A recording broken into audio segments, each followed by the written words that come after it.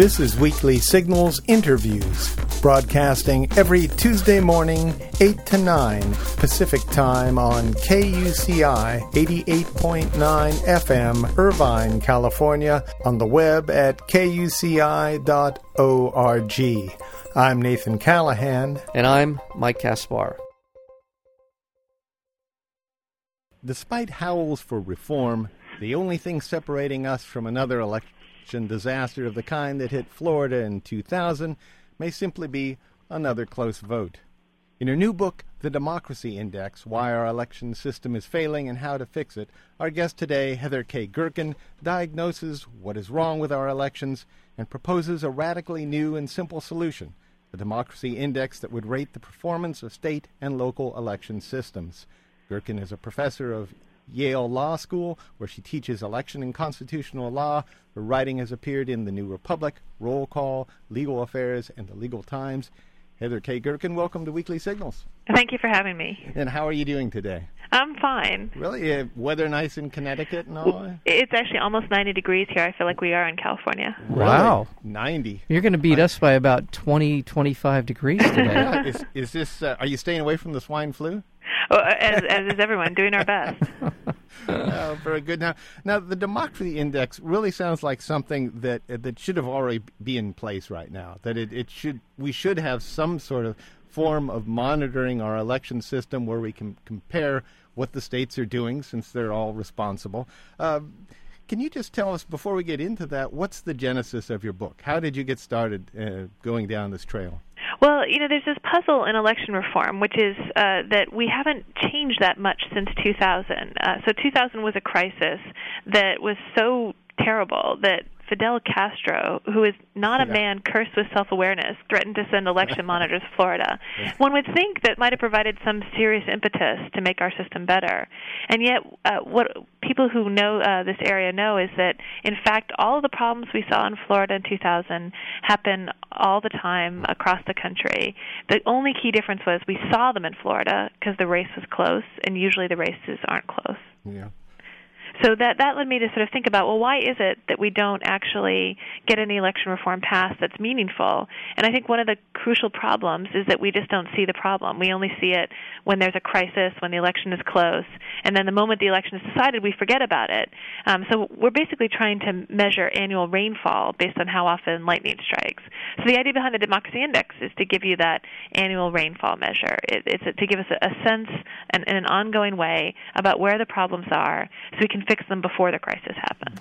I'm going to be a little bit contrarian here. I think that the Florida 2000 was the greatest civics lesson of my lifetime.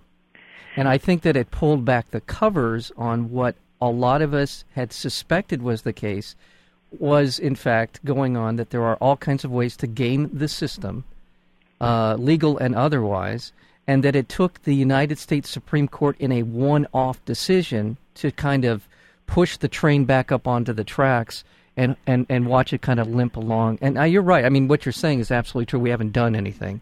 But it was, to me, the greatest national civics lesson of my lifetime. Well, it was definitely one of those moments when everyone was paying attention. The problem is that we need to pay attention even when the election isn't close, because otherwise another one is around the bend. I mean, imagine if the Obama race had hinged on Minnesota. We might still not know who our president is. Yeah. Now, what does this Democracy Index include? How would we rate? What would be the best way to rate each state as far as their voting goes? So we take the questions that matter most to everyday voters. So how long did you spend in line? How many ballots got discarded? Did the poll workers show up? Did the poll workers do their job? I mean, these are the sort of basic things that you would think we ought to already know. But let me just give you one example. 1 out of 5 states can't even tell you how many people showed up to vote on Election Day, which would be an incredibly important number, because if you look at that number and then compare it to the number of votes actually counted, you'd have a pretty good read about whether the system is working. But 1 out of 5 states don't even keep that basic data. Most states can't tell you anything close to the number of registered voters that they have. They don't do surveys to find out whether the voting system is accessible. They don't keep track of the kinds of numbers you'd need to know if the machines are working. I mean, there are lots and lots of problems in the way states and localities keep information about our system. Now, of those 1 in 5 states, is there anything that they have in common? Is there a way to determine why it is that they're not keeping these statistics? Or they have a bad budget? Or No, I actually did a ranking in the book where I ranked states based on something very simple, which is when the Election Assistance Commission asked them for a very basic set of information about how well the election system was working, how much information did they disclose? And the interesting thing about the ranking is that you'll see that North Dakota is number 1. That's probably size. But there are big states at the top and big states at the bottom. There are poor states at the top and the bottom. There are New England states at the top and the bottom. I was quite embarrassed as a New Englander to see that Connecticut, Vermont, and Massachusetts were really low on the list, right down with South Carolina and Alabama. And those are states that think of themselves as good governance states, reform states, states with lots of resources. And yet, they're doing a terrible job of keeping information on how the election system is functioning. That's the one figure that absolutely stuns me, that 1 in 5 states don't know how many people voted. It seems almost impossible that would be the most basic thing of all. If they're going to tell you who won the election, how can they possibly not tell you how many people voted? Well, they only tell you the number of people who succeeded in getting their ballot all the way through the system, but that's not the number you want if you're trying to figure out, is the system working or not? Right. So of the people who do know, do you have a percentage breakdown of how many people, as far as by percentage, in the better states were able to get into the ballot booth and go from there to getting their ballot successfully accepted? I wish we could have that number. We don't. And the reason we don't is that even the states that do keep this information keep it in a pretty haphazard way, and they have different definitions, and they don't pull the data together in a place where you can get it. So you could go out and try to do this research, and you may end up having to call local officials in every city and county to try to get the information. Then you could add it up yourself. But if you just wanted to go out and find this information, many places wouldn't be able to give it to you. In your research, did you go back and, I know news organizations have done this, did you go back and look at Florida to try and, was this part of your, to figure out what happened, what was the percentage of votes, and who cast their ballot in, like, Florida in 2000 or Ohio in 2004, or is that just beyond the purview of what you were trying to accomplish? Well, it's not only, I'm trying to write a book that's about a sort of a bigger scope of a problem, but I'll just say that one of the things that was shocking is that when I sent my RAs out to get that kind of information, what you discovered was that it mostly wasn't available. So political scientists did their best to piece together the Florida story, but even then they were working on information that wasn't all that trustworthy. So you talk to a political scientist about this stuff, and they'll just roll their eyes and say, we really have no idea in some ways about whether things are working better now than they were in 2000, unless you can do something like what MIT did. So MIT just did a voter survey study, and it discovered that about as many people in 2008, and I'm talking millions and millions, about as many people in 2008 encountered problems casting a ballot as did in 2000 based on their own self-reporting. That's a kind of remarkable statement that we haven't gotten anywhere, really, in fixing the system. We're speaking with Heather K. Gerken. The book is The Democracy Index, Why Our Election System is Failing and How to Fix It. This is, I keep beating a dead horse, I guess, in this case, but as a baseball fan, I'm very interested in statistics, or not necessarily very interested, but I appreciate statistics. This seems to be a country that's obsessed with statistics and keeping track and keeping record of things and comparing each other and coming in first, or finding out where your education system is compared to the other states. Can you tell us exactly why information so vital as this has never been tracked? Well, you're right to be shocked about it. My colleague here at Yale, Dan Esty, always says we measure what matters, and one would think the election system would matter. In some ways, what has happened is it is the plague of localism. So because our elections are run locally, even federal elections are run by local officials, it's sort of counties and localities have been left to their own devices, and they've been starved of resources. So you should have a lot of sympathy for your average election administrator. They're doing a really tough job with very little money, getting paid sometimes minimum wage. Oftentimes, elections is just one thing that they do with their job. So when you have that tough a job, it's hard just to get through the election, let alone to keep the information that you need on it.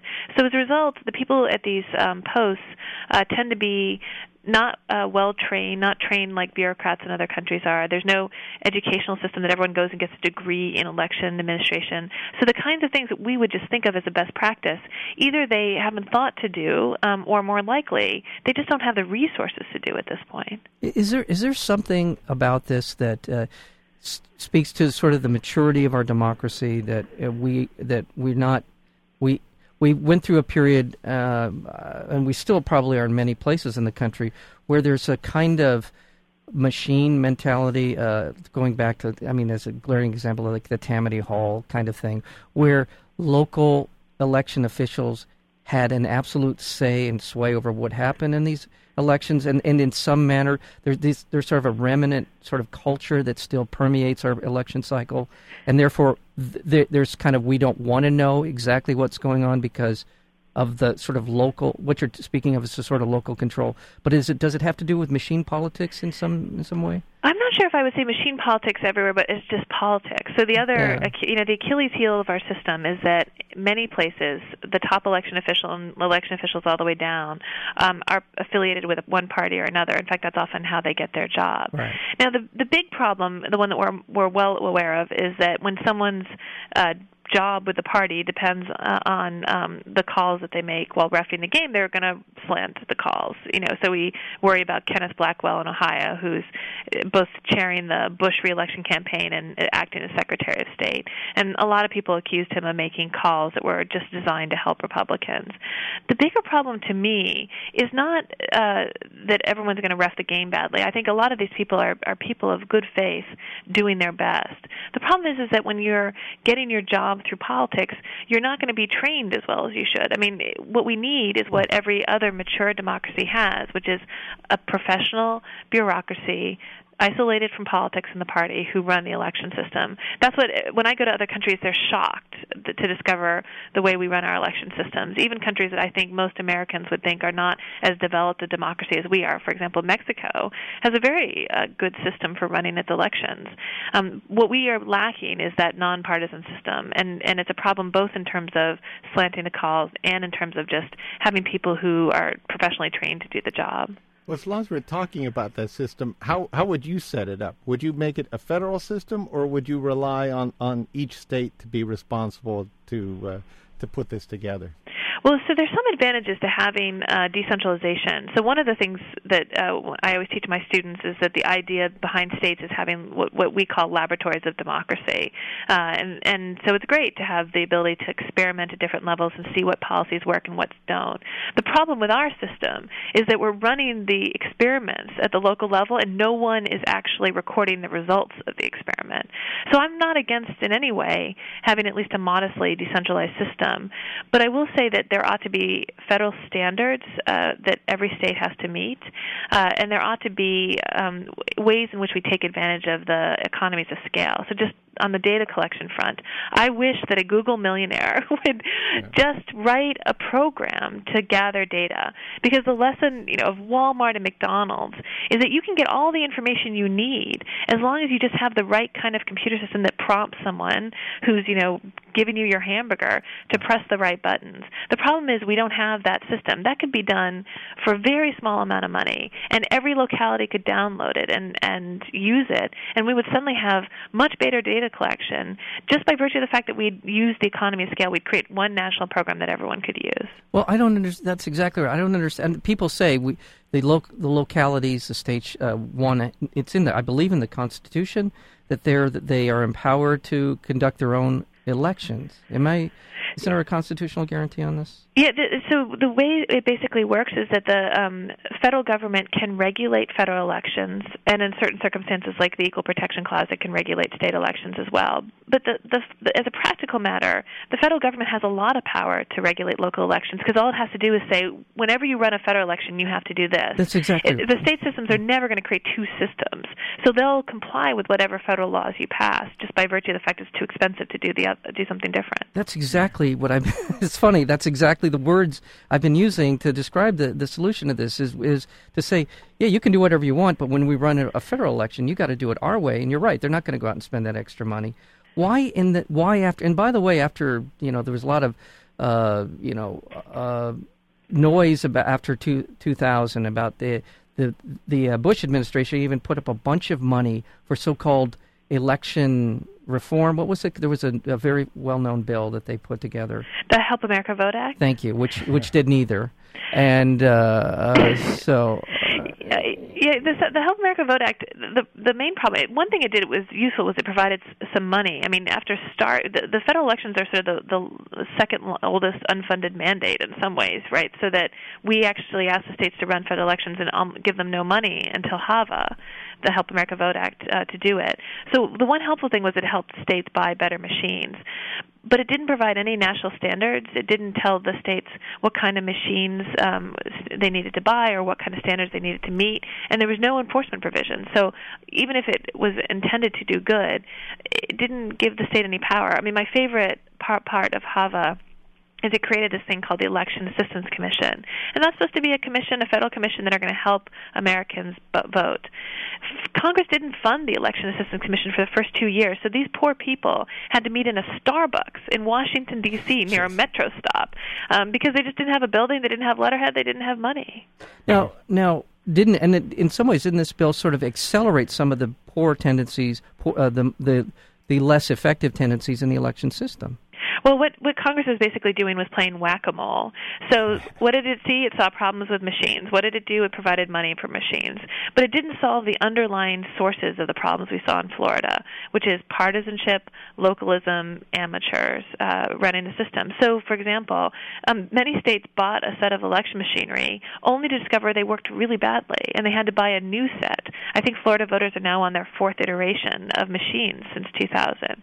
So those are the kinds of things where if Congress were thinking about this systemically and not just thinking, oh, what was the last problem, but what are the causes of these problems, it would start to look much more closely at how much money we are using to run our elections and preventing partisans from running them.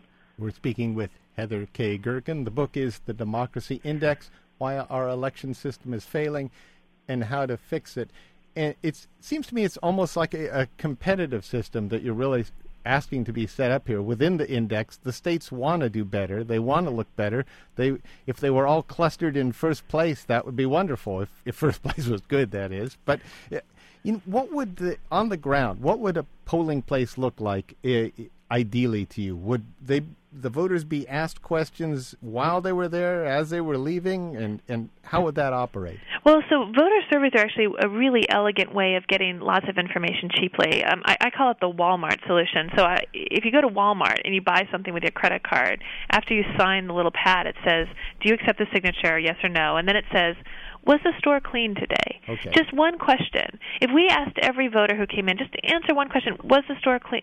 Was the polling place easily accessible? How long did you spend in line? Was the poll worker helpful? I mean, these are the kinds of things that companies always think about, but we don't, even though we're selling essentially the most precious non-commodity we have, which is the right to vote.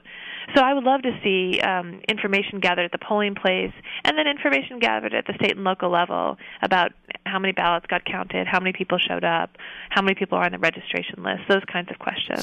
So when I went to vote, before I checked out, there'd be an exit poll. There would be somebody within the polling place that would ask me these questions. Exactly, or even just one question. I mean, I don't want to burden voters more. All we have to do is ask you one question, and we will, over time and across states, be able to generate a ton of data on how well the system is working. What would be the first question you'd ask?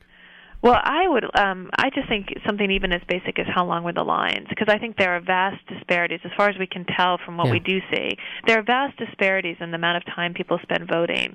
A long line is a sign of a problem. It's either a sign you didn't have enough poll workers, that the machines weren't working, and lots of that the registration system wasn't working. It's a pretty good diagnostic tool, so that would be a very nice start. I mean, part of the idea of this also is to focus on what matters to voters in terms of performance, because one of the funny things about election reform debates is that we don't really know what best practices are, and the reason we don't know what best practices are is because we have no idea who's performing well. You simply can't figure out the answer to these questions without knowing the answer to that.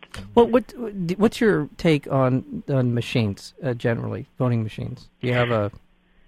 Well, the question is, what kind of machines should people use? Yeah, what kind of machines? I mean, do you trust the machines? And there's another layer to this, and that is, I mean, I don't want to sound like a Luddite here, but what is so horribly wrong with actual paper ballots that we can actually look at again to make sure that we got it right? What is so terrible about being completely non-technologically advanced in the area of voting? Yeah, well, this is actually why most jurisdictions favor what are called the OptiScan ballot, which looks a lot like what you filled out for an SATs. Yeah. So it gives you a paper ballot. You can put it in. It will tell you immediately whether the ballot got counted, so voters can feel some reassurance that they filled it out correctly before they leave.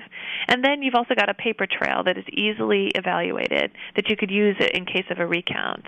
So a lot of places use that. I should just say the computer technology exists to make a perfectly acceptable computerized voting scene. You know, for example, ATM machines are made by the same companies that make voting machines. But the key difference is there's no money in voting machines, and so they produce crappy little, not so well-working, not so secure voting machines instead of ATM machines, which, you know, are used by most people and they trust them.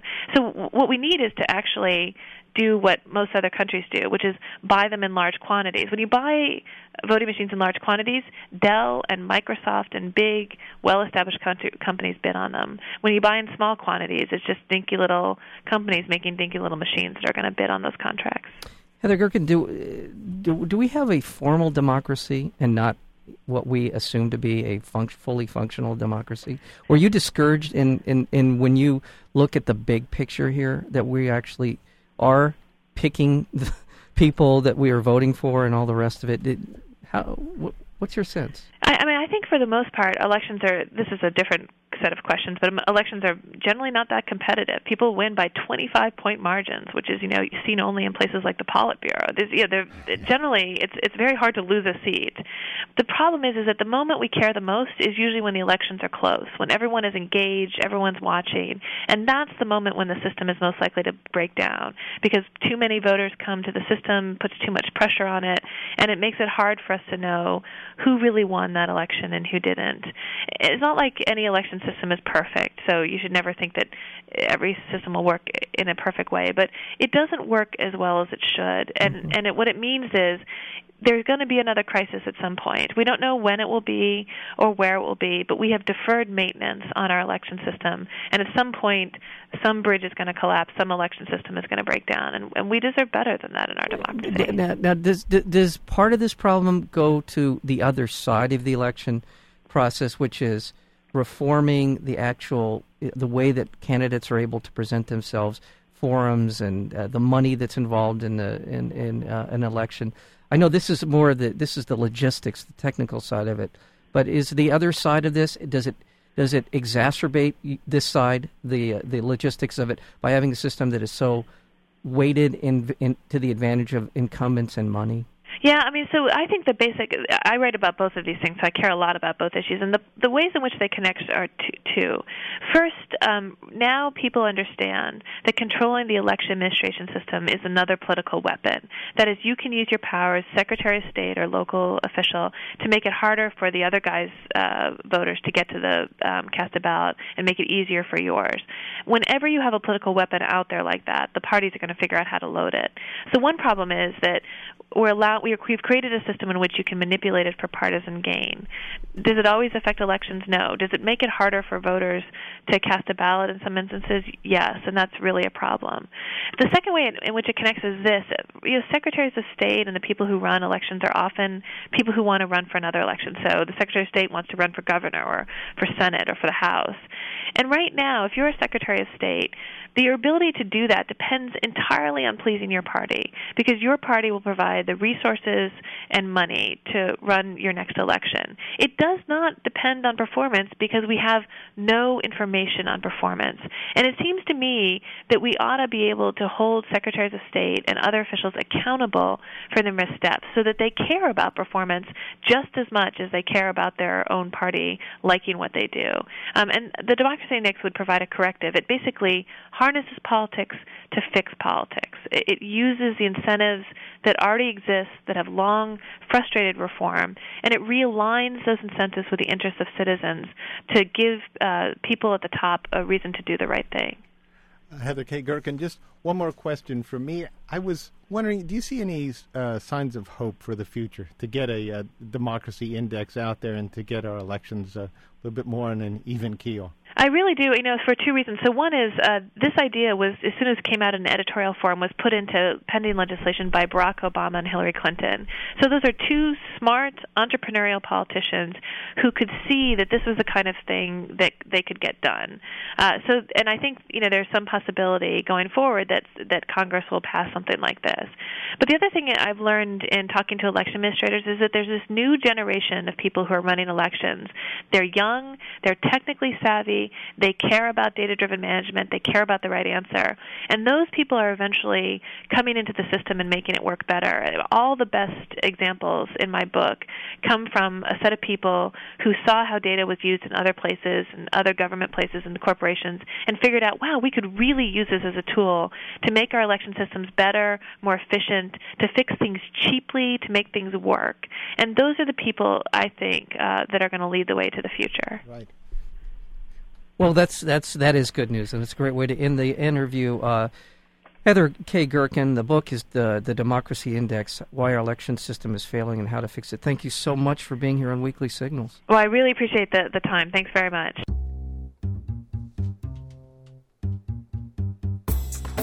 To learn more about Weekly Signals interviews, including upcoming guests, or to download the podcast, visit our website at weeklysignals.com.